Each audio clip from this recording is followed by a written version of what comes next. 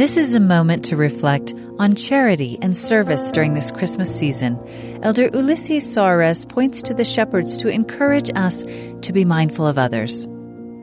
As I think about the social circumstances of the shepherds and the young couple Mary and Joseph, I wonder how the appearance of the angelic host to the shepherds in the fields and the arrival of the shepherds to where Mary and Joseph were staying brought into their individuals' lives comfort, peace, and joy. For the shepherds, the angels may have brought the needed comfort that God was aware of them and saw value in them as the chosen first witnesses of the newborn Lamb of God.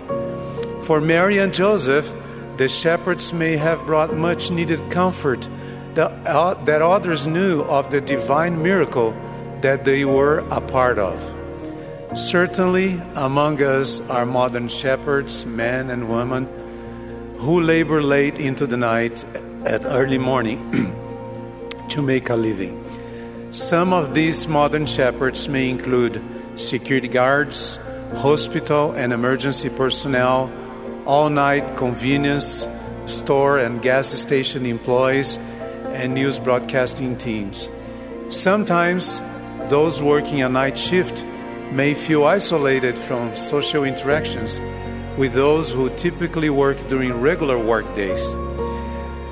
In addition to that, there are also modern Josephs and Marys who have moved away from their homeland and who are trying to adjust to a new life as they celebrate important days like Christmas, birthdays, marriages, and deaths.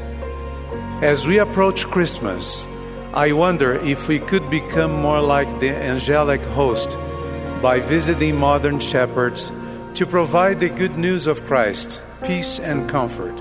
And I wonder if we can become more like the shepherds by responding to the call to visit and minister to the modern Josephs and Marys in our neighborhoods and communities to provide reassurance that God loves them and is watching and caring for them.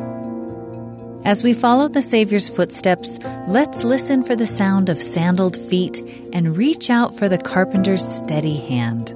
That was an excerpt from Ulisses Soares' talk, A Modern Angelic Host. This is a moment to reflect.